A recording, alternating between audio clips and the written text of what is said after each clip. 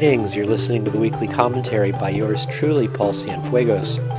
Today I'm going to read an excerpt from an August 21st article titled, A Tale of Two Standoffs, the federal response to Lakota protests against the Dakota Access Pipeline could not be more different than their reaction to this year's Bundy occupation.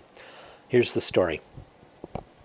On a cold January afternoon in eastern Oregon, Ammon Bundy smiled from beneath his brown cowboy hat at a young, bespectacled reporter before explaining why he and his men had seized a federal building while armed with rifles. Quote, "The people need to be in control of their own land and not have a people 3,000 miles away dictating how their own land works," Bundy said. He was, of course, referring to the federal government, which controls and manages up to 80% of the land and natural resources in some western states. Bundy's occupation stands in stark contrast to the one unfolding in North Dakota at this very moment. There, hundreds of Lakota activists and their allies have blocked the path of the Bakken oil pipeline, which, if built, would cross the Missouri River just miles above the Standing Rock Sioux Reservation. The pipeline jeopardizes not only the residents' drinking water, but the water upon which millions of Midwesterners rely. Organizers insist that new protesters enter the site unarmed. These two occupations participate in long-standing traditions of citizen engagement with and resistance to the American government. Bundy claimed that he was standing up for farmers and ranchers who were tired of federal intervention. But the region's history tells a different story. White settlers have almost always welcomed the state, relying on it to clear the land of the indigenous peoples who lived there. The Lakota people's protest began in January, when North Dakota approved the Bakken oil pipeline.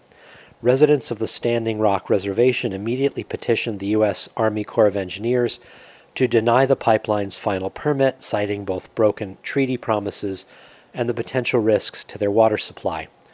Close to 200,000 people signed the petition. In April, Lakota activists established a camp near the construction site to monitor pipeline workers who began preparations before receiving formal approval.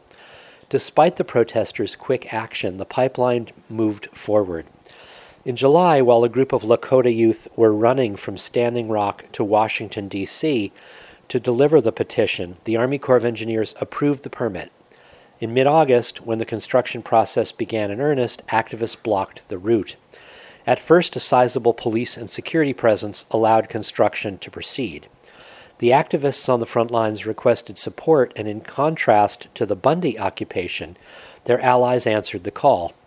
What started as a small camp of a few dozen protesters has expanded to hold hundreds.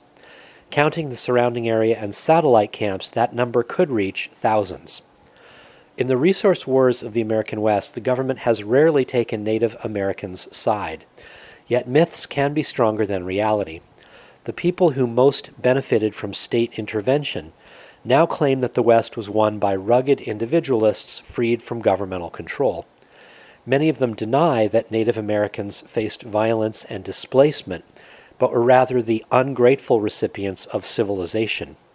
The Lakota, for their part, cannot afford this kind of historical amnesia.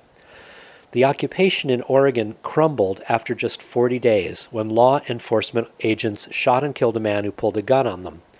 The remaining protesters surrendered to authorities, sacrificing their freedom in a struggle against imagined tyranny. The Lakota, on the other hand, are resisting a real and all too familiar danger. Their numbers grow every day, and unlike the standoff in Oregon, almost no major national news outlets are covering the story. This, too, participates in a great American tradition. The true fight against oppression is the one nobody notices. I've been reading from an August 21st article titled, A Tale of Two Standoffs, the federal response to Lakota protests against the Dakota Access Pipeline couldn't be more different than their reaction to this year's Bundy occupation.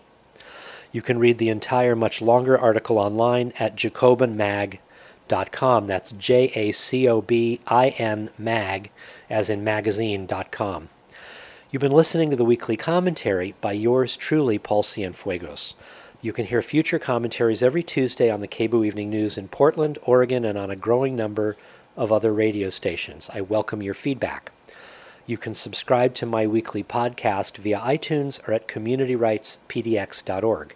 You can sign up for my community rights updates at paulcienfuegos.com. You can follow me on Twitter at cienfuegospaul. Thanks for listening, and remember, we are the people we've been waiting for.